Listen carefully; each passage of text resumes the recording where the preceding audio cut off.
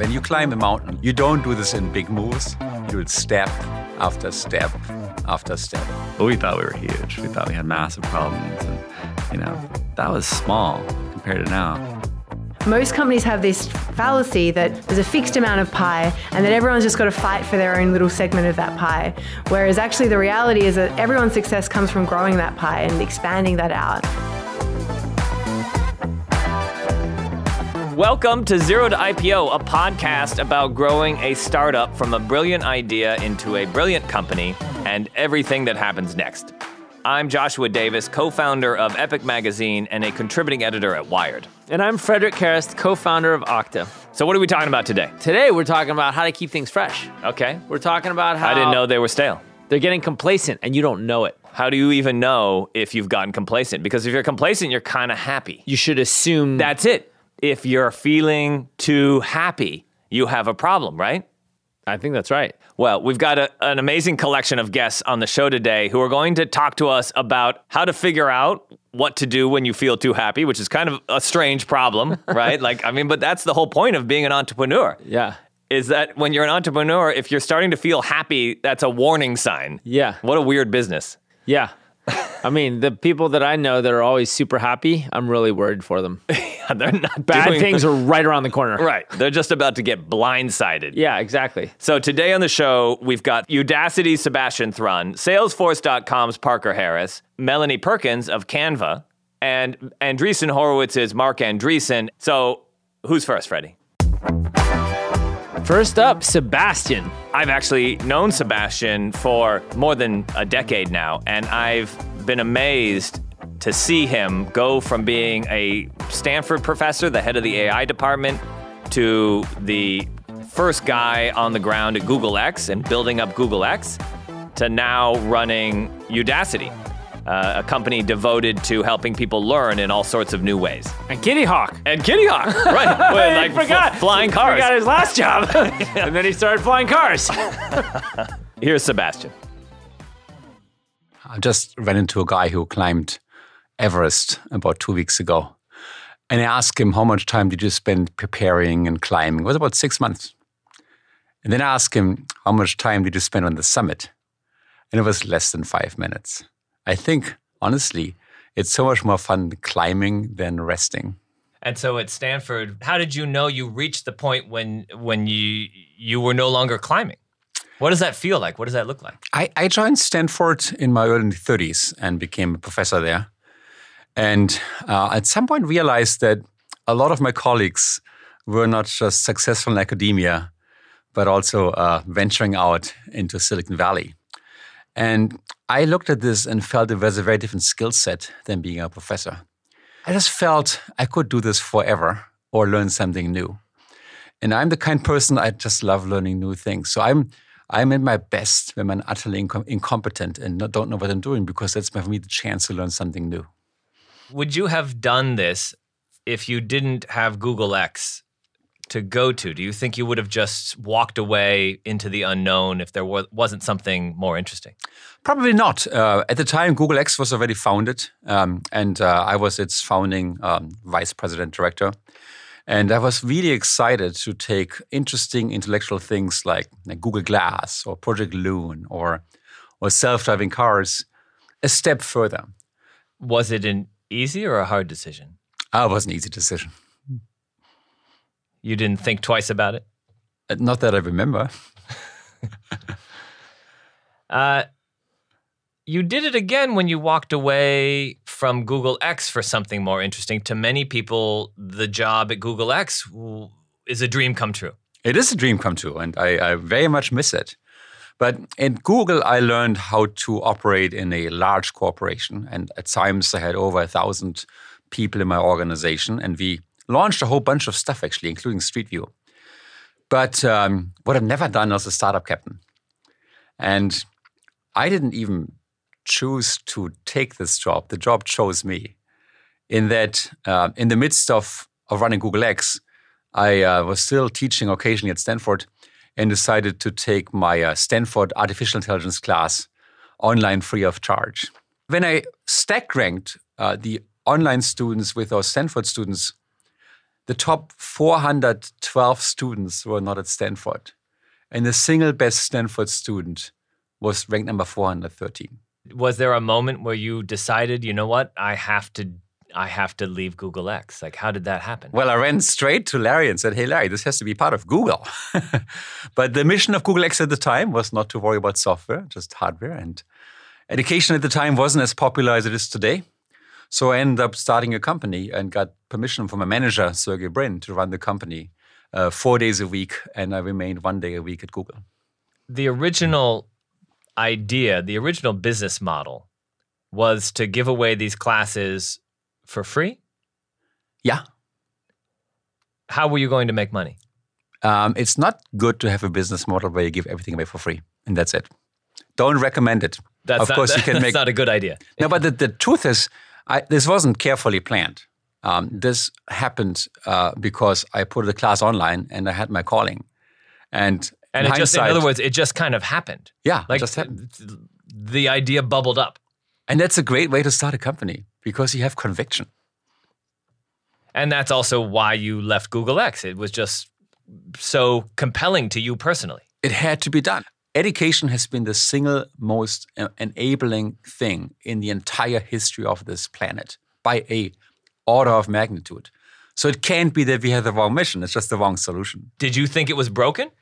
I'm going to come back to this analogy of climbing a mountain. When you climb a mountain like Everest, which I've never done, you don't do this in big moves. You do it step after step after step after step. And occasionally, when this mountain has never been climbed before, like building Udacity, you go back up the wrong tree and you have to go back. And to me, this is actually a great moment. Even if I do something wrong, I can learn from it.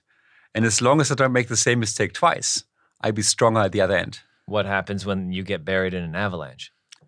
If you get buried in an avalanche, then you start your next company. But it never got that bad. My flaw was not that I didn't charge money.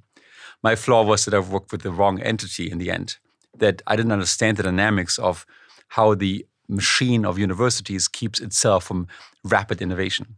So the initial business model was that there was no business model. So you had to kind of press reset and think of it in a different way. Yeah, it's so much fun in life to reset it. Like, it's so much fun to build these things up and see if they work. And sometimes, to use your mountain climbing analogy, you hit an icy patch and you slide down, you got to start over. Yeah, and when you go into a false summit, climbing down is painful because you have to undo a lot of things. You lose a lot of staff in that process. People who trusted you lose trust in you. It's just the way it is. But the good thing is you've now climbed a mountain you shouldn't have climbed, or a false summit, and you just never do it again. And so how does that relate to Kitty Hawk? Well, in Kitty Hawk, it's actually an older idea. I had a good friend of mine. His name is Larry. We always thought about how to revolutionize transport. And Larry and I had engaged in self-driving cars at his company, Google, and done this for a few years and made solid progress. We decided to just give it a try. So in this case, did you have to step back from Udacity? Was that part of the deal here? And why did you do that? I didn't really step back. I found myself a incredibly trusted brother. His name is Vishal Makajani, who served as my COO for quite a while. And I decided it's time for him to become CEO because every single decision he made was a great decision. And he and I, to the present day, sync on pretty much anything of relevance. And that freed up some of my time and made me clone. I love cloning myself. I think any successful entrepreneur should work on cloning themselves. If you can't clone yourself, then you can't grow. So that was happened about 2.5 years ago, and I switched over to run Kitty Hawk. How do you keep yourself plugged into new ideas? How do you keep yourself in the mix of ideas so that you feel like you're constantly involved in things that are calling into question your own assumptions? Boy, I'm surrounded by many, many, many very smart people and people who are really think so far ahead of our times that I'm often embarrassed by how pedestrian my own thinking is.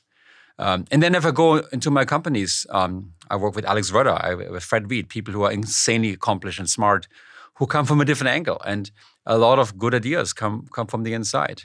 I would actually argue ideas is not the problem. It's all execution. I wrote an essay in Huffington Post, Kill the Meeting Culture. And freshly inspired by this, I went the next day and sent an email to everybody, no more meetings. Gone? No, meetings. I meant big meetings, scheduled meetings with meeting notes, the stuff that takes an hour. And I said, instead, what's legal is if you have a problem, grab the 2 or 3 people you have to talk to, have a coffee break with them. And if it takes 8 minutes to resolve it, do not spend a 9th minute on this because it's going to be counterproductive. And a whole bunch of stuff happened. First of all, the meeting rooms are empty, which I loved. Banning all meetings was not quite the best idea. There's a small number of meetings that make sense, so they kind of crept back in. How long before the meetings crept back in? It's funny. Vish came to me and said, Sebastian, the company is completely discoordinated. I need at least one weekly meeting with my direct staff. And then he recreated the meeting and excluded me. But so basically, no meetings for Sebastian.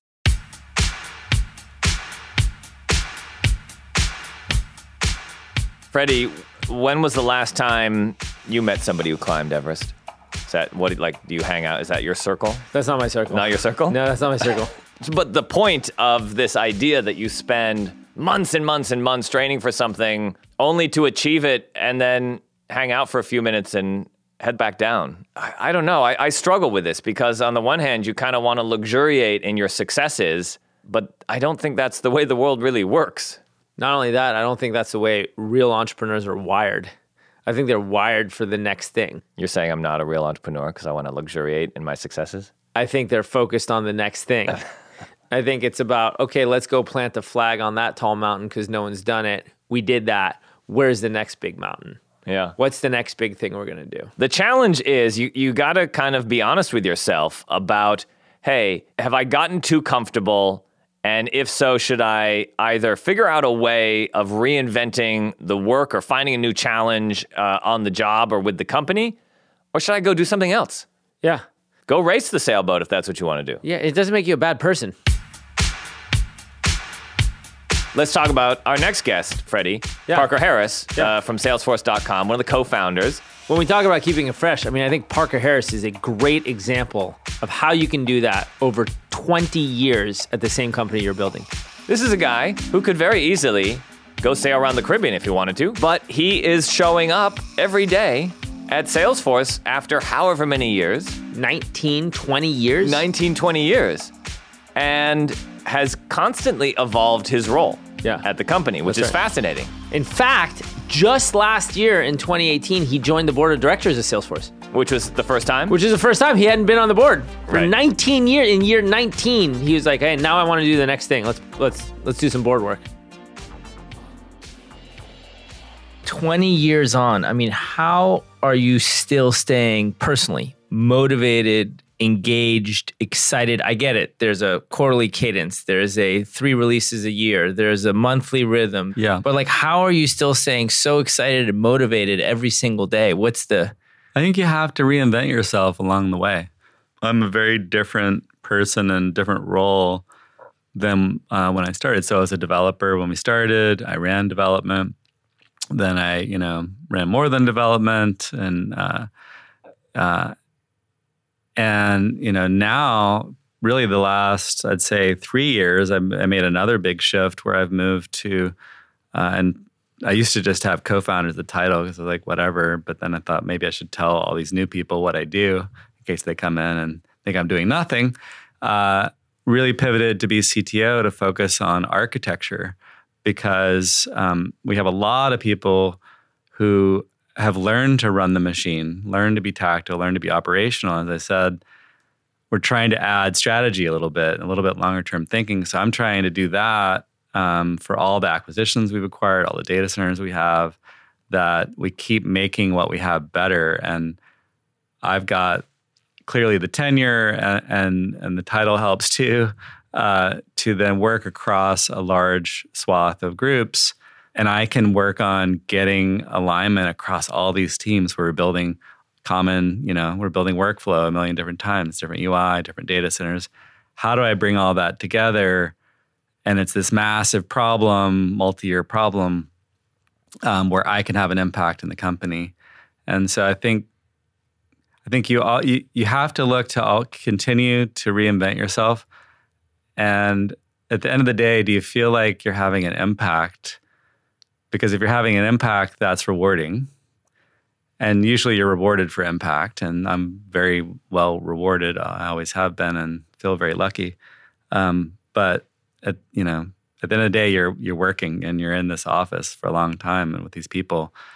And if you do the same thing forever and you hold on to that and you don't accept change, you're going to get to be very unhappy. And then you probably would leave and do something else, and join boards or retire. I don't want to stop working, and I think I have a pretty cool job. I have one last question. This switch from the waterfall development cycle to an agile cycle. Yeah. That was a big decision. The development cycle had slowed down. Yeah. You had to shut the team down. Was it hard to make that decision? No, it was really easy. So we were maybe 130 people. We were teeny, if you think about it, in engineering. In product engineering, right? We were less than 200 people. Yeah. But we thought we were huge. We thought we had massive problems. And, that was small compared to now. When I think back of it, it's kind of funny to think about. And we were waterfalling, so everyone was blaming the last people in the line, which was quality assurance, that, it's your fault for being, we're having these problems. And people were getting very angry with each other. And really, there was some bad behavior that, it was not good. And there were people who were threatening to quit. Like, I came here to the cloud to actually do something and get it out in the world. And I'm just writing specs, or I'm just writing software that's not getting released. And we started by talking to our tech advisory board. So Maynard Webb, who from eBay, but now on our board. Len Reedy, also eBay, Adam Bosworth. And at eBay, they had this idea of the train model that, we just ship everything every 2 weeks, massive branching, and have tons of automation, and it's just awesome. So I was like, sweet, that looks great. That's what I want to do. Train model, let's do it. Shinkansen is what I called it, the train model. And cooked it up, brought it back, and basically the team just crapped all over. Like, no way, never going to do that. That's not going to work here. Our model is different, or our domain of tech is different. It's more intertwined. It's a platform. I think a lot of that was true. We're not a website of separate little properties that is more separable, where you don't have code stepping on each other. So 2 engineers came to me and said, we have this great idea. We're going to, it's called Agile. And they're like, okay, tell me about it. And I'm like, okay, that's great. And they said, we have to go carefully, though, because we don't want to break anything. We're just going to, try it out in a few groups. And I said, no, everything's totally messed up right now. So what we did was, I said, I don't care if we ship nothing, but we will release on this date. And everyone's like, whoa. What? But release the agile model. No, we released the next release. Rev of software. The next rev of software happened on this date, time boxed. But then the product manager's like, well, we don't have enough time to get our specs done. And the engineer's like, well, then don't put that into the software. We're going to release it. So it was a very different way of thinking. That's the only thing I held constant. And said, if nothing happens, it's fine. But that's when we'll push the button and code will go.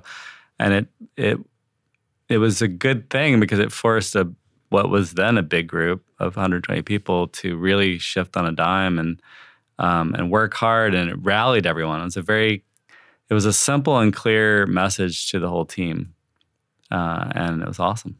And were you nervous about it at the time, or were you just like, everything's so messed up that it can't be worse?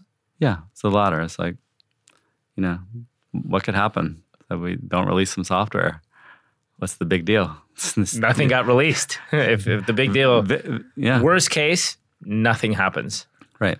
And I was taking a long view. It's like, okay, maybe we'll have some people upset in the near term, but customers, but I got a lot more issues if they start losing great people or if we can't actually get innovation out.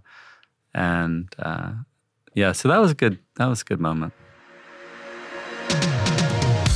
I love this thing that Parker says about how you have to reinvent yourself along the way, but particularly, I mean, you've heard that, but what I particularly like about it is that he says that he's a very different person now.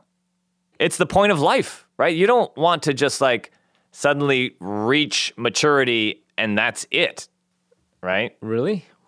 What is the point of life? I think we need a different podcast. We're gonna get into that right now. That's what we're gonna talk about. Okay. That's what the show is about. That's what this episode is about. It's about the point of life. Well, no, it's about keeping it fresh. Well, but that's the point. Well, but the point is the point of life. Is the point of life to keep it fresh? Yes, right. You think so? Yes, because it's not to find happiness. You believe this whole journey thing. Yes. How do you find happiness? You find happiness by constantly challenging yourself and growing. It's about purpose. It is about purpose. Right? I agree. And sometimes that purpose, drives you to suffer because you're trying to achieve something. As you get through those moments, as we've talked about on the show, you come out on the other side stronger, better, whatever the case is. I mean, when I think about it, we talk about it at Okta all the time. In a lot of situations, people are interviewing for their job basically every year because every year their job is so different and so new and pushes them to a level they've never been to before that, it might be the case that some year down the road, the board of directors turns to me and says, Frederick, you've maxed out. Like you are no longer going to be the right COO for the next phase of the company. I thought they already said that to you like 5 years ago. Multiple times. I'm just saying the next time they're going to say it. Yeah. And then you're going to have to reinvent yourself. You got to reinvent yourself. And I think that's been the case for Parker. You just heard that. Frankly, I faced this at Okta. And, my job today at 1,500 people is very different than my job was at 2 people. It's not better or worse. It's just different and it's new. And so I have to grow and I have to understand new things all the time. And that's what keeps it fresh. So, Freddie, our next guest has done something that seems to me pretty innovative. I don't know. Maybe there are other companies. I had never heard of it before. So we're talking about Melanie Perkins of the company Canva. She's broken her company into a collection of units or groups that all function semi-autonomously, I think. I've never heard of that. Well, and do you know what she calls them? Each of these units? Pods. No. Startups. She calls them startups. Here's Melanie. You said something earlier also about how you want to say no to red tape. And this is something we've talked to a lot of people about, which is how can a company stay true to its values as it scales? When you're adding 10, 20 people a week, just the growth constraints, like how do you think about balancing that startup spirit with the need for more organization, for more communication that's planned, for more educational programs to keep your teams growing? How do you think about that balance? What else breaks? I think that as we have grown, there's been continuously decisions like do the old bureaucratic way or do the way that we want. And we're continuously making decisions, and they're hard. It's actually way easier just to go and do like what everyone else does. And it's way harder to choose to do what feels authentic to our company. But what we're actually doing right now is we're splitting up into 17 startups. So we've got these groups of teams and we're calling them startups. And we're actually about to have over the next month like an offsite day for each of those groups, where we're going to do all sorts of things from media training to like creating a startup pitch deck to really like, talking about the vision and the future for each of those groups. And so I think like, that could be, if, that's sort of the path of, not really that normally trodden versus like, let's put in lots of red tape and bureaucracy and, silly titles and things like that. And so I think that that along the path is just these continuous decisions that need to be made, and one is one way and one is the other. And I think that, this happened so many times over the last few years, and I predict it will only happen more frequently as we go forth. It's easier to not do that. It's easier just to say, okay, well, so-and-so has done it before. They're at X number of people. Let's just do that because that seems easier. But you can't just transplant someone else's culture and put it in your company and then, get up and be able to say authentically that's why you did it. I think we've always tried to do and make decisions that are based on what we think is right for our culture and our values and our people. That doesn't mean, but we also have this other concept of minimal viable structure. And so the concept of minimal viable structure is you don't put in structure prematurely. We put in structure only when it's really needed to actually aid something, to help achieve a goal. And so I think that if we use that as our guiding principle forever, that will be really helpful for Canva going forward. But aren't you creating a whole bunch of overhead for yourself by creating 17 new 25-person startups inside your company?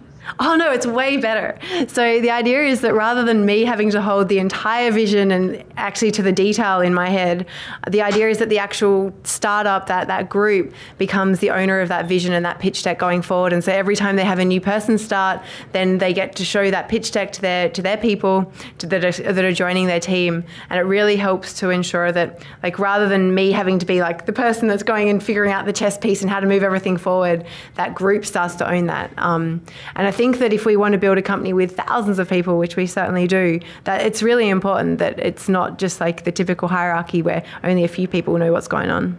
It's why we do things like season opener as well, is to embed that strategy and that context as deeply as we can within the company.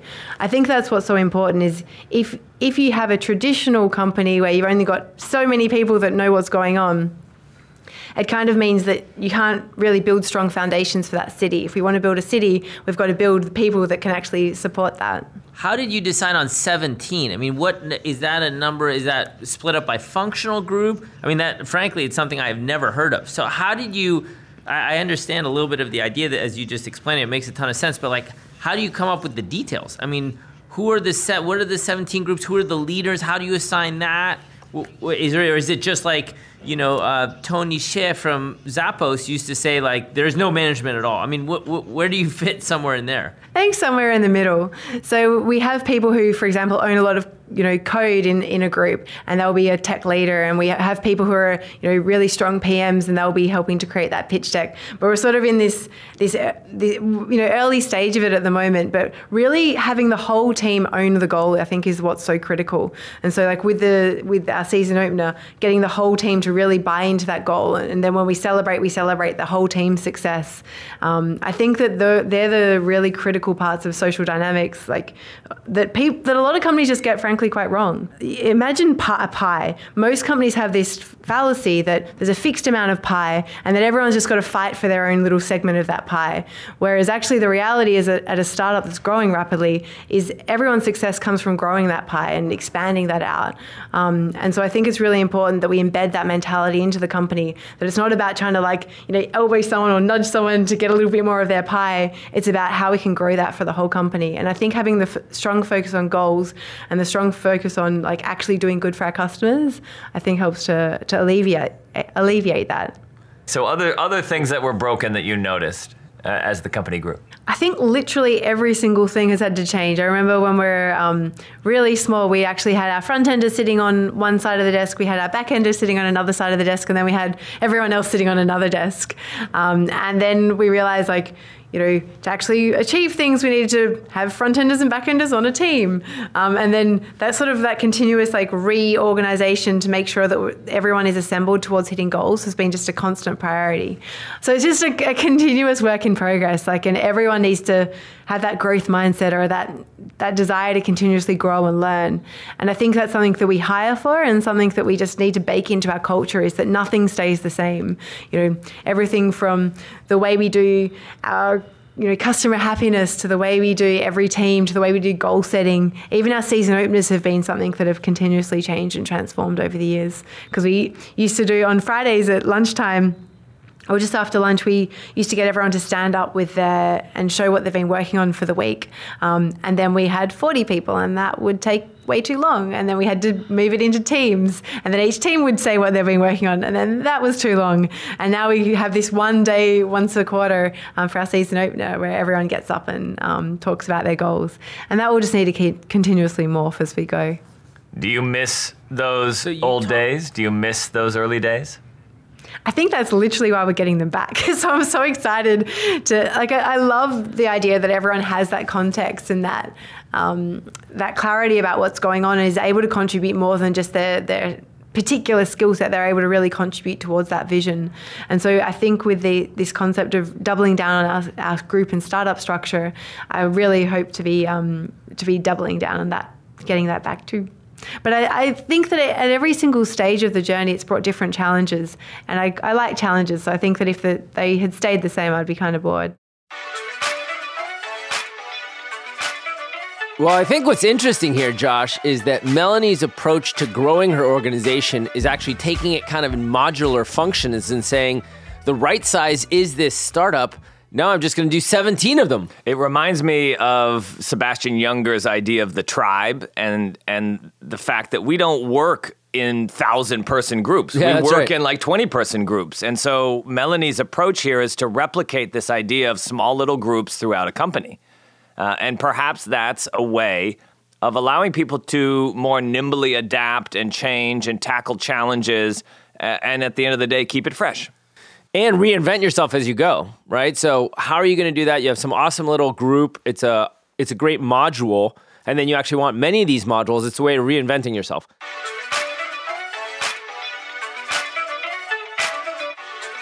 And our next guest, Josh, is going to talk not only about reinventing your company as you grow, but actually reinventing an entire industry.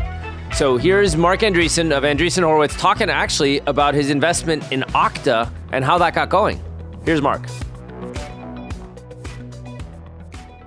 It was one of your early investments when you started Andreessen Horowitz. Yep, that's right. One of the first ones. In fact, I think it was right around the corner that we had our first meeting. Yeah. Yep. And so How did you see how did you make that call? You just started your venture fund. You're seeing 5 or 10. This is now 10 years after the first. How did you make that call? 2 guys came in. We couldn't even do a PowerPoint. Our PowerPoints were terrible. In fact, I think one of your recommendations was you guys should just tell a story. Stop showing the PowerPoint because neither of you can draw. That's like literally what we heard in the first meeting, which was great. Draw. And then when we started drawing, it's not one of your core competencies. I mean, what was the mix? So I would say, so it was a couple things. So one was, look, we had a very keen understanding of the nature of the problem and the market size. Like we knew that everybody would need something like this, and market size is like hugely important for venture capital. So that was one. That was maybe the obvious one. And then we were big believers. This was a fundamental architecture shift. Like basically, the world was actually going to go cloud, and this was at a time when there was a lot of skepticism around that. And why did you think that? It was just it just seems so obvious. It was just like.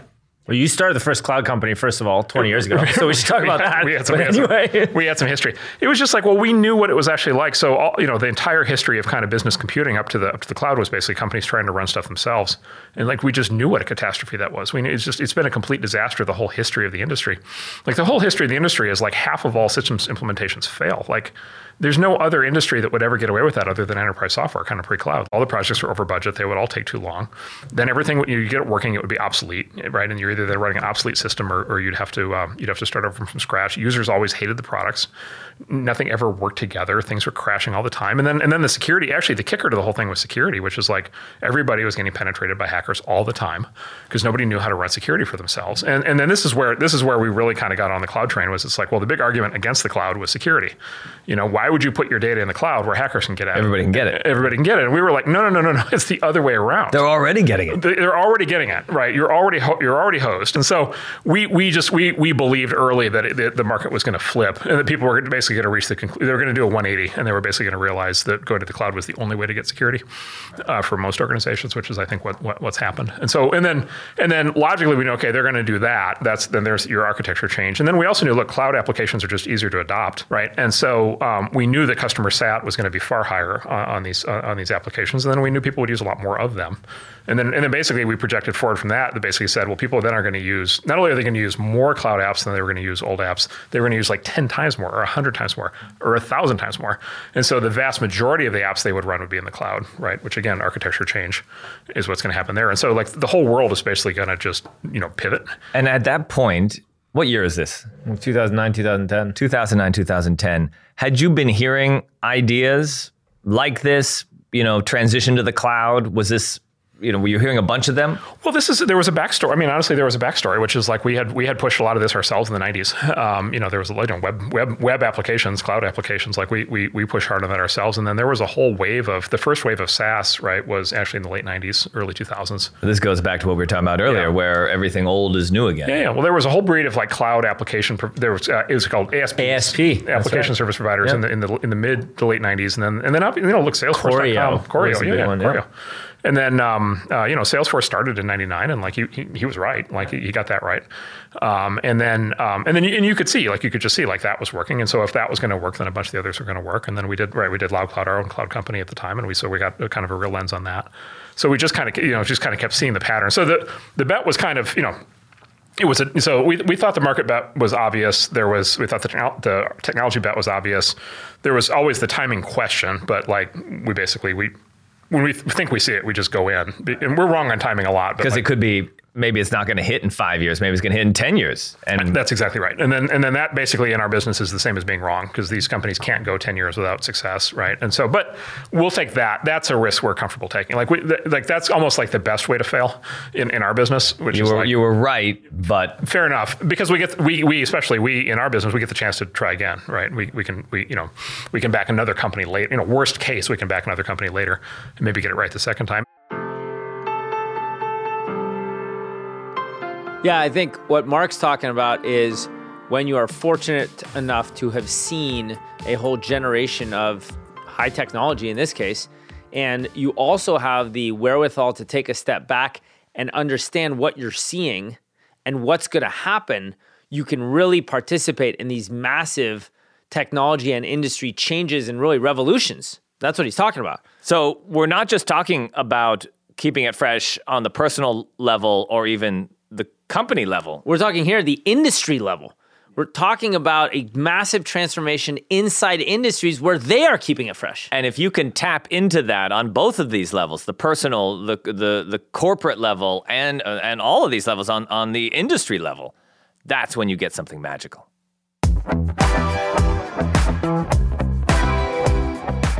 This has been another fascinating episode of Zero to IPO, a podcast about how successful entrepreneurs build successful companies. Special thanks today to our guests, Sebastian Thrun, Parker Harris, Melanie Perkins, and Marc Andreessen for taking time out of their busy schedules to speak with us, and to the Trust Center for MIT Entrepreneurship for collaborating with Okta to bring this podcast to life. If you like what you've heard and you want to know more, check out exclusive in-depth stories from each episode on fastcompany.com. And to hear the next step in taking a company from zero to IPO, make sure to subscribe and give us a good rating on iTunes, Spotify, Stitcher, or wherever you listen to your podcasts. I'm Joshua Davis. And I'm Frederick Harris. And we hope you'll tune in for our next episode, Hitting the Clutch Shots, featuring Golden State Warriors All-Star Andre Iguodala. I feel like I shoot better when it really means something, because that's when you really lock in.